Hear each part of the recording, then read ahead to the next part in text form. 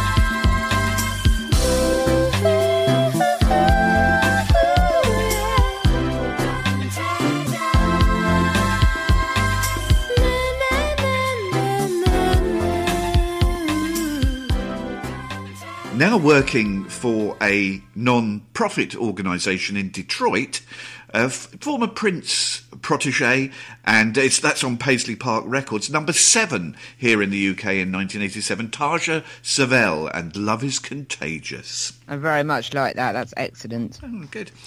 And also a truism. Love is contagious. Yes, very much so, but then many things are, aren't they? Perhaps less enjoyably so. That's very true. Welcome to the podcast from the Parish Counsel. It's episode 342.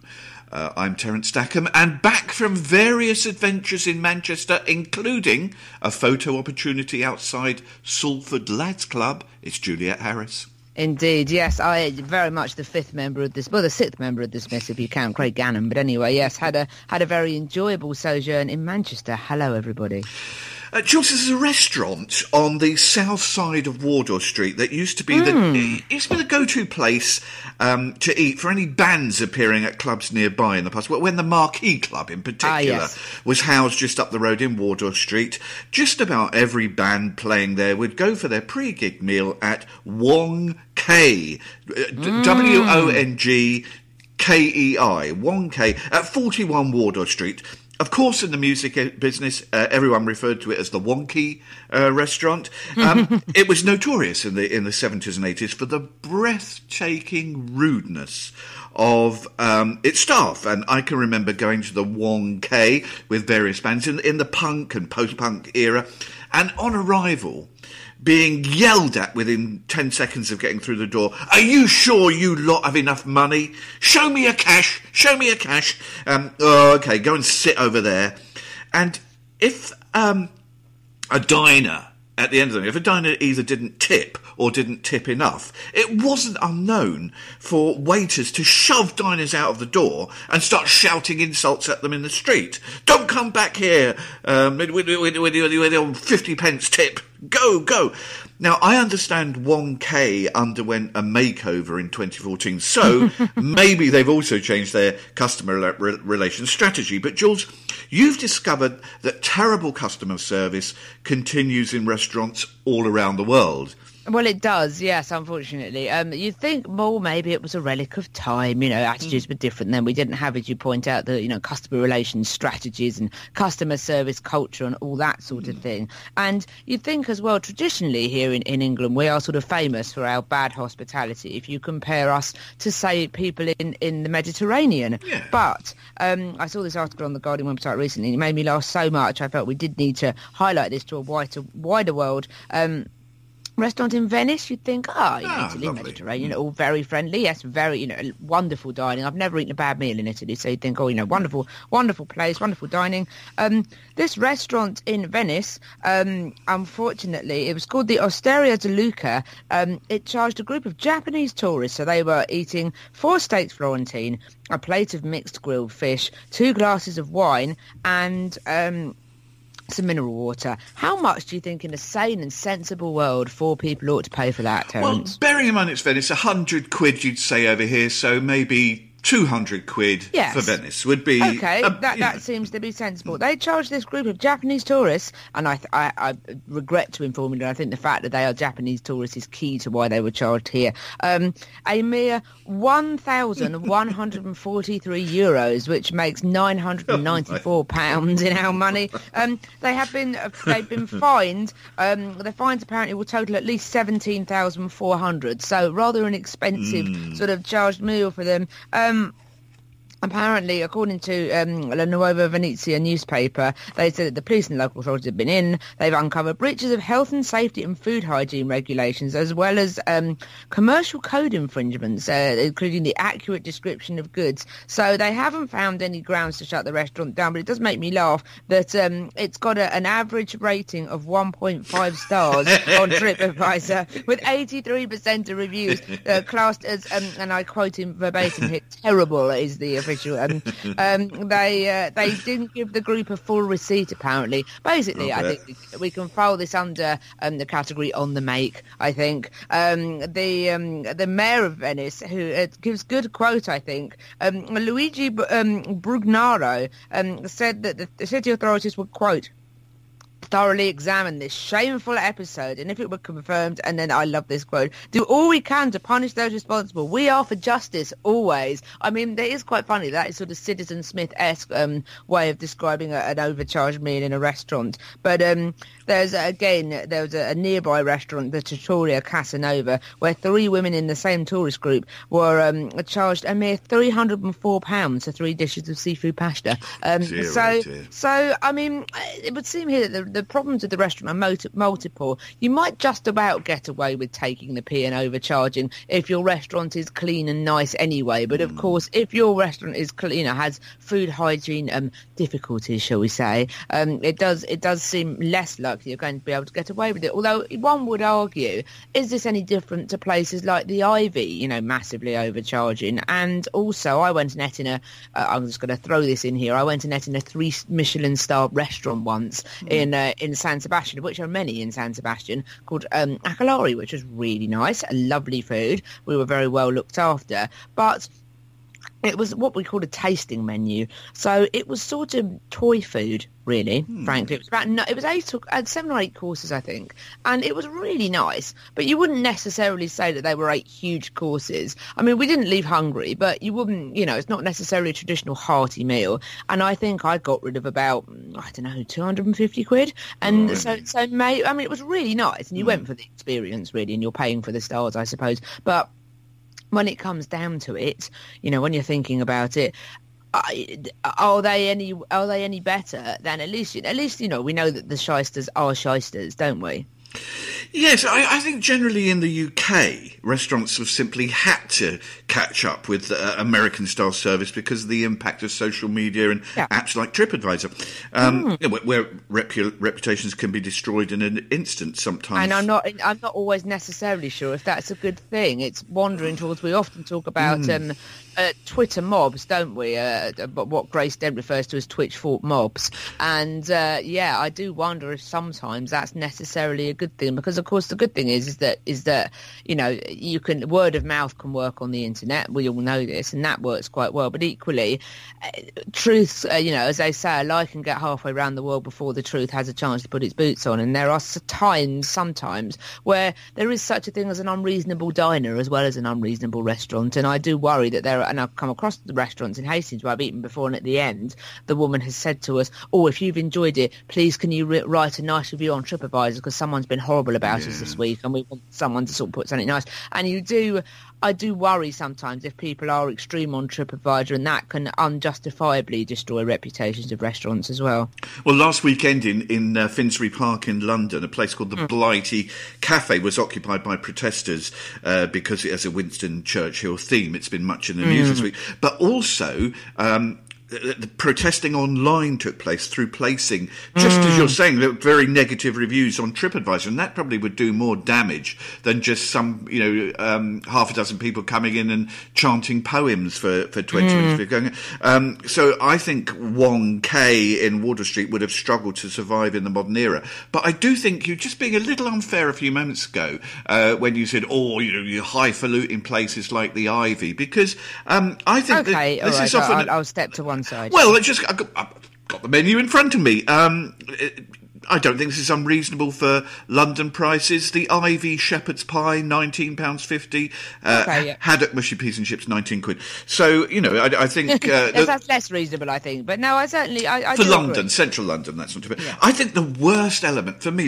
element of dining out is that excruciating 10 or 20 seconds when the waiter or waitress has put your card in the little payment machine and you and they are waiting for the payment to be authorised and your little receipt, got to be printed out.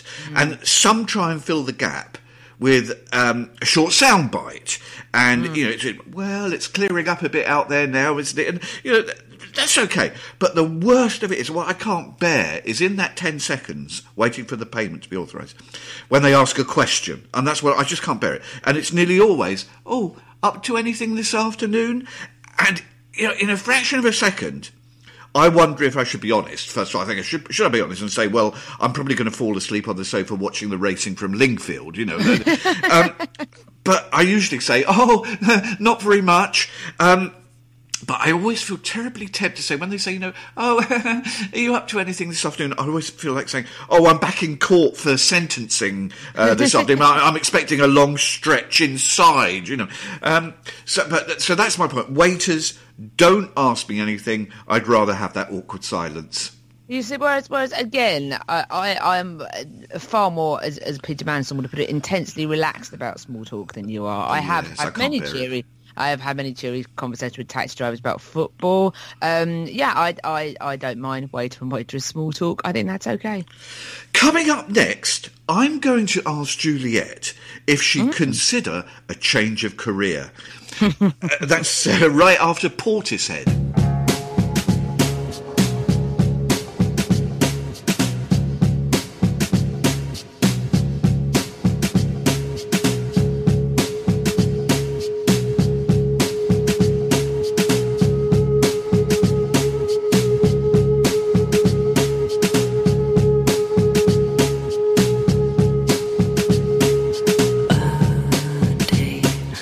Like any other, where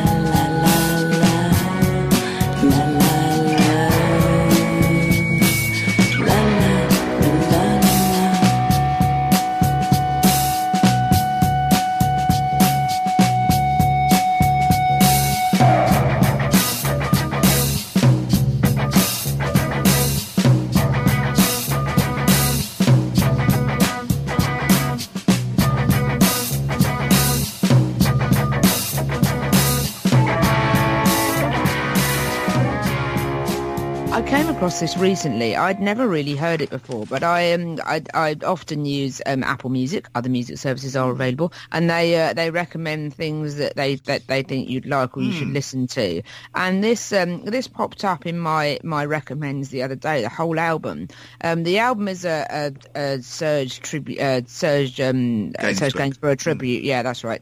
And there are some great versions on the album, but I do particularly like this. I think it's great. It's Portishead doing Requiem for Anna. Well, when we've had Portishead tracks before, I always tend to say the same thing. I always say, what a great voice Beth Gibbons has. And absolutely. Essentially there we had another great example of my point. True. I think the drumming on that is excellent as well, though, actually. It's very languid. And when you listen to the whole album, of all of the people doing the covers, it's them that seem to have managed to grab the essence. I mean, it is a replication, but they have added, sort of grabbed the essence of the kind of languid sort of drumming and the languid setup of Serge Gainsborough's tunes. Actually, I think that they did a really good job of capturing that sound. Now, Juliet Lucy Harris, of course, it's not my place to make you question your choice of career. It's certainly not for me to put you on the spot and make you wonder if all the years of study, training and hard work have been worth it.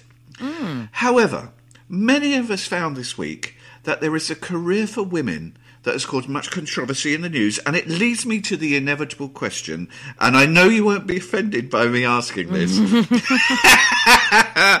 Jules, have you ever considered being a Formula One grid girl or a walk-on girl in the darts?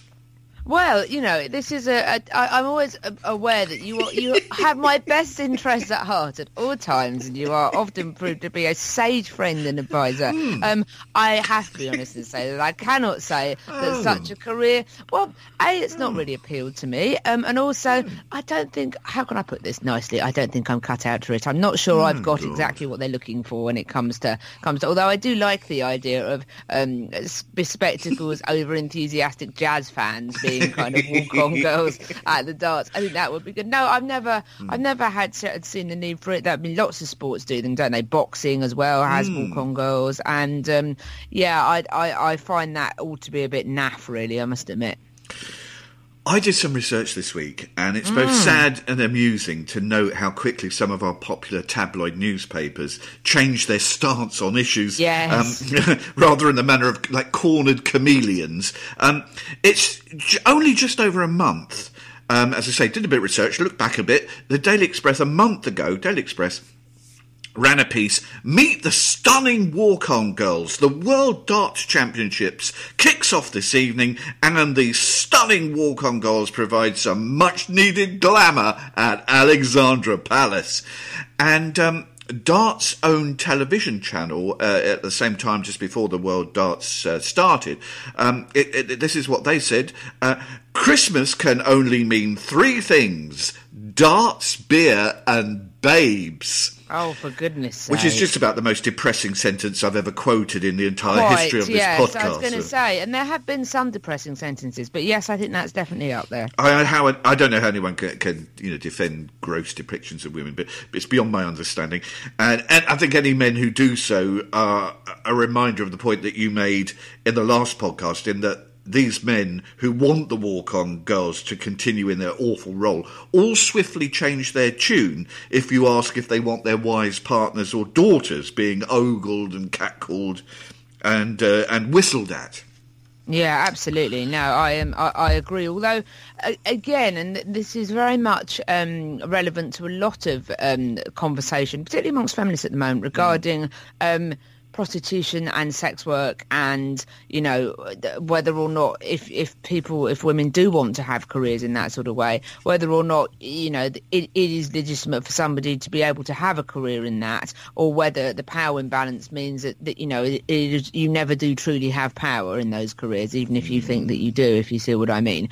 And there have been some people on Twitter, walk-on girls, saying, "Oh, save the walk-on girls, I really like doing this, I know what I'm doing." And it's not my place to patronise people like that. People should do what they want to. But equally, I do worry that there is a kind of an undercurrent of exploitation in those kind of sort of worlds, which even if people aren't aware of initially, things lead on to other things, I think. And I do worry that if you start off in that world, you might soon find yourself embroiled in things which perhaps might not be what you'd originally intended, if you see what I mean. I do find it regressive and offensive that, it's always women that are kind of presented as a kind of as window dressing. I remember having a very interesting conversation with a friend of mine once who was working for The Sun at the time, and I did get the impression that she's sort of politically leftish. I think she's a Lib Dem now, and I got the impression that she was very much bending over and kind of contorting herself to sort of justify page 3. And I was asking questions and saying, well,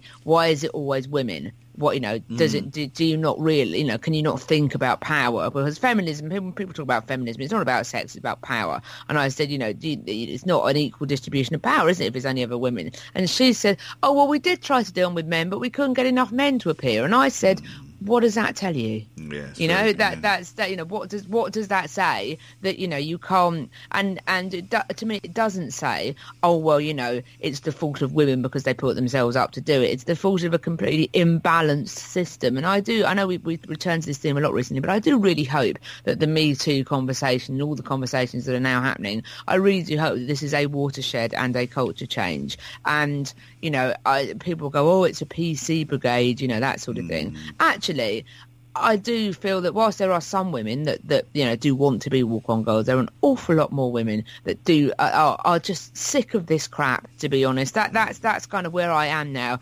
People say I'm a feminist. Yes, I'm a feminist. Why are you a feminist, Juliet? Because I'm just sick of men's crap, really, and this whole crap society that kind of is where women always tend to be the fall guys. And even when then you get some people that do want to be walking girls, it then becomes women turning on each other. So so I don't want to seem like I am turning on the women that still want to do this. But equally, I find it so frustrating. It's just so irritating, I think, that we're still having to deal with this rubbish, frankly. I think that the point of some women saying they want to be walk-on girls has very little validity. I'll just quickly say why. Because I think life moves on, and we no longer send little boys and girls up chimneys, which was accepted practice in, the sort of early Victorian era. And probably, if we'd have talked to the little boys or girls, they said, "Oh no, mister, I like doing this." Absolutely, yeah. And going back even further, we no longer employ 6-year-olds as spit boys and girls, which they did in Tudor times. They used to stand in the fireplace turning a spit of the food that was going around it, with the inevitable sort of short life-term consequences for doing so. I think therefore, I think in another 200 years, people will say, people actually employed these women to walk on in bikinis. I think some of the tackier tabloids are in a whirl of confusion on this issue. Absolutely. Their instinct, and with much of their own history behind them, is to lead with, save our glamour girls, we tell killjoys to back our darts babes and that sort of thing. But they're also, I think, very swiftly now becoming aware that maybe, just maybe, the tide is turning, and their core readership, which is of course dropping quarter on quarter in most newspapers, of course, just might not be supporting their sexist President Club style of publishing anymore. And maybe people, essentially men of course, are now beginning to see the light and questioning whether, in fact, the event, the sport, whatever, is actually devalued rather than enhanced by the appearances of bosomy women in bikinis. Yeah, it's a distraction. It's tacky. It makes it become irrelevant rather than relevant, I think. And there's one thing that I actually want to pick up on that I should have made this point last week. But my point that I've made about, would they want their daughters doing it? Actually, I almost need to kind of go back on myself here, because, of course, much of this kind of post-Weinstein stuff, lots of men that were coming out to condemn it came out and did the whole, as the father of girls, I condemn this. I mean, I that's I have used that argument, would you want your daughter doing? But equally, why the hell do you have to have daughters in order not to be a terrible person? Can you just not be a terrible person anyway, please, guys? Is there any, why does it take having to be married or have a sister or have a female child to make you realise that this kind of behaviour is creepy and wrong, frankly?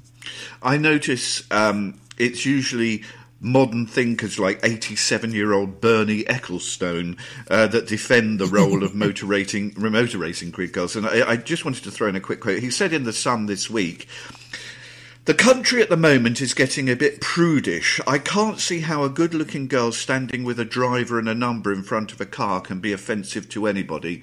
To which I just want to finish my thoughts by saying, Bernie, if you can't see it, I can't help you.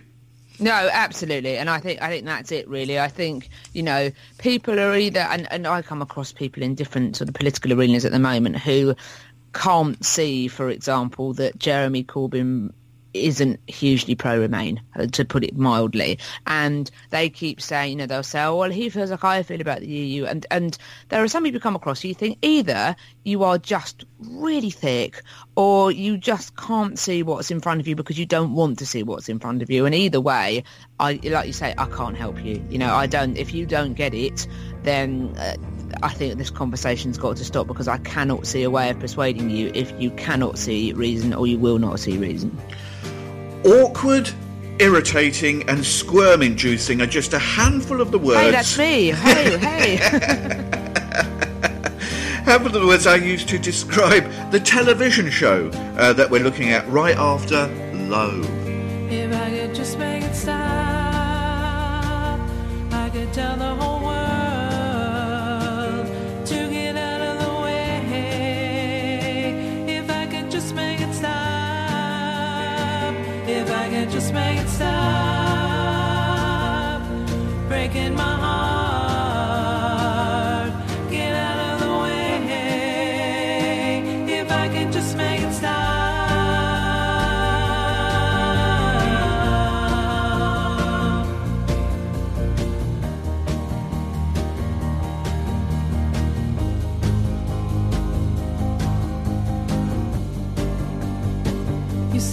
close to the edge. I'm at the end of my rope. The rope is starting to thread. I'm trying to keep my hold. You say I'm something I'm not, but I'm not what I seem. Get my back off the wall. If I could just make it stop. If I could just make it stop, I could tell the whole world to get out of the way. If I could just make it stop, if I could just make it stop, breaking my heart, get out of the way. If I could just make it stop.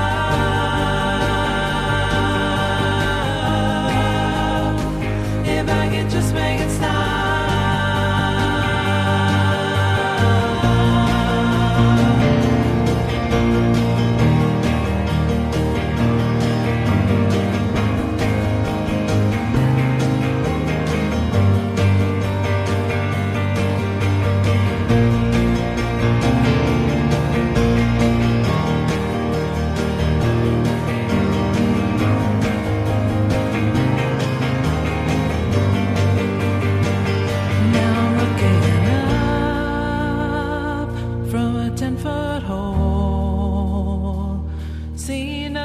Blue sky shining on my soul as I untie the cord and untwist the knot. We could get where we're going if I could just make it stop. If I could just make it stop, I could tell the whole world to get out of the way. Just make it stop. If I could just make it stop from breaking my heart, get out of the way.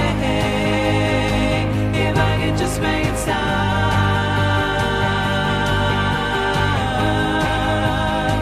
If I could just make it stop.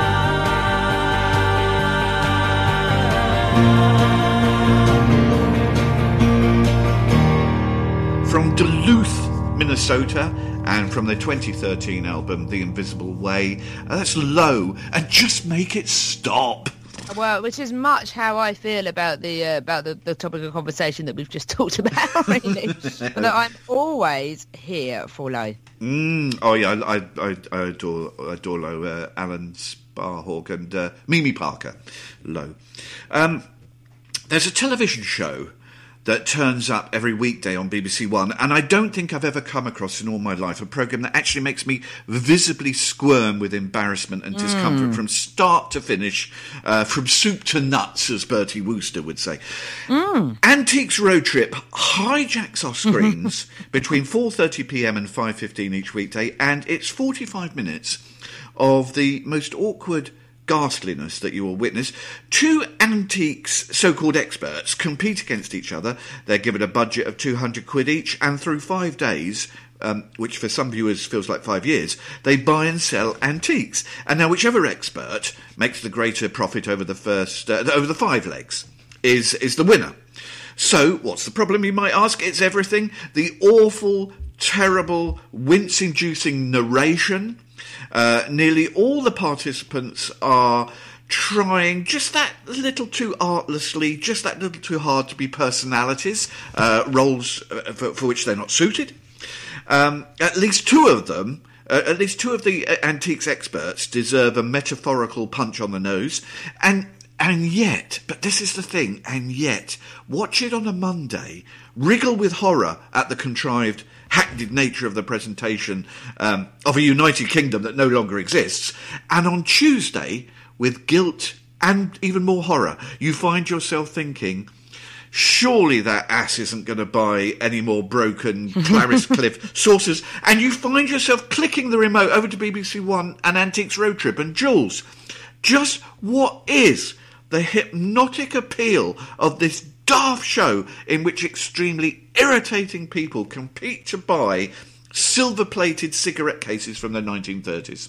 Absolutely. Well, it is one of those things. I am a fan, not necessarily of the ordinary Antiques road trip, but the diluted version, usually, and again, your what is the appeal of this point? Usually anything with celebrity in front of it, I just think, go away, click. Yeah. Celebrity Antique road trip, I adore, because you often get two celebrities, and, there are varying expressions of the word celebrity, but you get two people that quite often get on and or want to compete with each other. So you get them involved as well, and personally I rather like it. Yes, the antiques experts are particularly tedious and trying sometimes, but the celebrities seem to dilute that. The presence of other people seem to kind of take the edge off that a bit. They drive around in classic cars, which is very much something I'm interested. There is often a Motown or 60s mod soundtrack, which I'm also very interested in, and like you say, anything that has a kind of an end goal. You think, actually, I want to know what happens. And the celebrity ones are usually tied up in one episode, if you see what I mean. So they'll be an hour long, and they will have, they will go to different. So actually, in a way, you don't lose a whole week to it. You just lose a kind of a single episode. There was a particularly good one the other day. Grace Dent and Amol Ranjan, the BBC media editor, and Grace Dent ended up competing against each other, and it was brilliant because they were genuinely competing. And Grace Dent was extremely cross when they were sat in an auction room somewhere, and the other team's article just went up and up and up and up, and it was worth it. Just a Grace Dent with her arms folded, completely livid, as they was. So I enjoy the competitive elements. I enjoy the kind of the dressing of it. There is just something about it. But then Britain is the home of the boot sale, isn't it? We spend our Sunday mornings trolling around the beautiful countryside, buying other people's rubbish from trestle tables. It is ingrained in our culture, I think, and so I quite enjoy the very singular British cultural delight of and also it's fun. Whilst I am a fan of experts, some people famously have not been over the last few months. I am a fan of experts, but because the experts are, as you say, occasionally a bit pompous and up themselves, there is a very great pleasure in watching them persuade somebody from EastEnders to spend £150 on a wooden barrel that has quite clearly been spray on transfer within the last five minutes, and then of course it goes to the auction room, and there's usually some sort of reckoning, isn't there, where it's on for 150 and someone from Barnstaple on the internet pays £45, and then it all goes a bit wrong. There is just something about it. It's this heady mix of fun and Schadenfreude that makes it appealing, I think. It's the auction room bit. I get so annoyed when they take their tatty purchases to the auction at the end of each daily show, and they seem to select some rural auction place in the middle of nowhere with about 3 people present sitting on very dusty-looking sofas. Yes, absolutely. And it's obvious these people present clearly aren't going to bid more than £2.50 for anything. And then this is the bit at the auction that really annoys me. There's the false excitement. There's one irritating bloke in particular. He's bought some, god-awful vase for £5. And at the auction, as it goes up, the bids go £6, £7, and he starts getting hysterical. Sold for £8, and the bloke goes berserk. He almost performs cartwheels because he's made a profit of £3. But I suppose the appeal of it, the Antiques road trip, it hits a nerve in us, like you say, car boot sales, but also I was thinking like the detectorists. Well, we all have a little dream inside of being treasure hunters and finding that one item. We paid £10 for it, and it turns out to be worth £50,000. Absolutely, that's what made the original ending of Only Fools and Horses before they inadvertently brought it back. The time on our hands, the idea that Del Boy and Rodney have spent years and years and years trying to be millionaires, and I'll never, I still think of the scene sometimes where Raquel's father is in a lockup that they've got with Del Boy, and Del Boy, that this chap looks at this watch and kind of with interest, and Del Boy just goes, "Oh, we just got it from a out clearance," and literally picks up this fob watch and absent-mindedly throws it into a frying pan that's on a hob. It's not on, but just kind of tosses it to one side. And the chap then picks it up, and it turns out to be an antique that is literally worth about 6 or 7 million, and that's kind of the end. That's how they've accidentally made their millions, because someone else has stumbled across something that they've had no idea they've got. And that, you said, there is something very appealing about not exactly just bargain hunting, but the idea that you might find, anyone can find something anywhere that might all of a sudden make them a lot of money on a very much smaller scale. I was talking to my friend Tim about this the other day. There's a really good vinyl collecting community on Twitter, and there are lots of fun people that I've met through there that always post up their charity shop and boot sale purchases from every weekend. And my friend Tim said to me once, "I'm so cross because that never happens to me. I never find some that Pink Floyd rarity at a boot sale. I only ever seem to find Acker Bilk and stuff like that." And I said to him, "Yes, I share your pain. Never happens to me." And then I went to Oxford and looked in an Oxfam in Oxford, and usually charity shop record shopping is harder to get a bargain than it used to be, because they've all cottoned on to what stuff's worth now, or at least that they know the sources you can find out from an Oxfam particularly. But I found myself in an Oxfam shuffling through some records. I bought a KD Lang album on Angenet just because I fancied it and I thought it looked quite good, and it was $2.99. And when I posted a picture of it up on Twitter, just sort of as a joke, someone said, "You do realise that record's worth about 25 quid?" And I had my very own small victory in the world of record shopping. So yes, then maybe it is that. Maybe it's the kind of we hear about the American dream, and that Theresa May has been. I said she's made various ill-fated attempts at everything, it would seem, but particularly at the British dream and the idea of the British dream. And maybe the British dream is not the grand idea of wanting to aspire to be better. It's just hoping to make 30 quid off a record that you paid 3 quid for.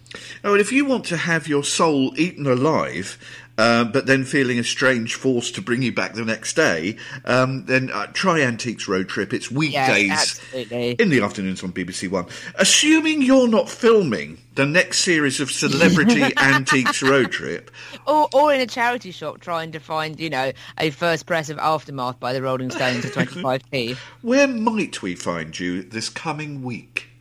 Well, this coming week, I haven't read quite weekend. It's no Saturday Social this week. That is next week. But this week, you'll find me doing Indie Wonderland. I was back this week. I was off this week, obviously in Manchester, but I will be back next Wednesday from 8 until 10 p.m. on barricadradio.com. Indie, alt rock and miscellaneous, and we'll be revealing our track of the month for February. Excellent. Thanks to you for listening, and thanks to our bonny executive producer, Rona.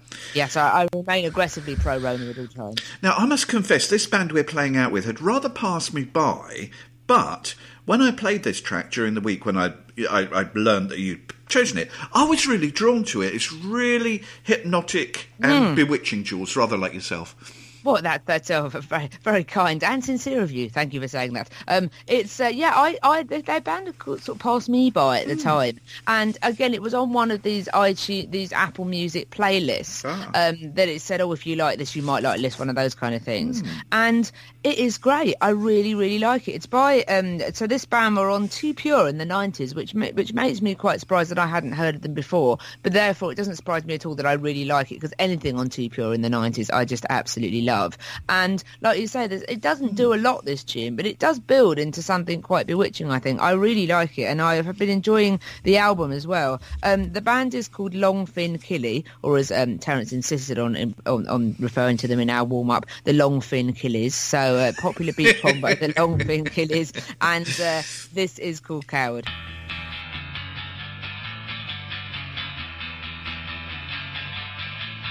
I don't like pressing flash of star sign,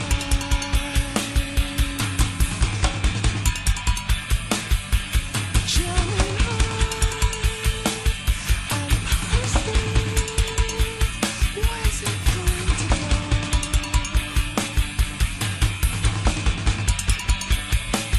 I liked it, the way this blood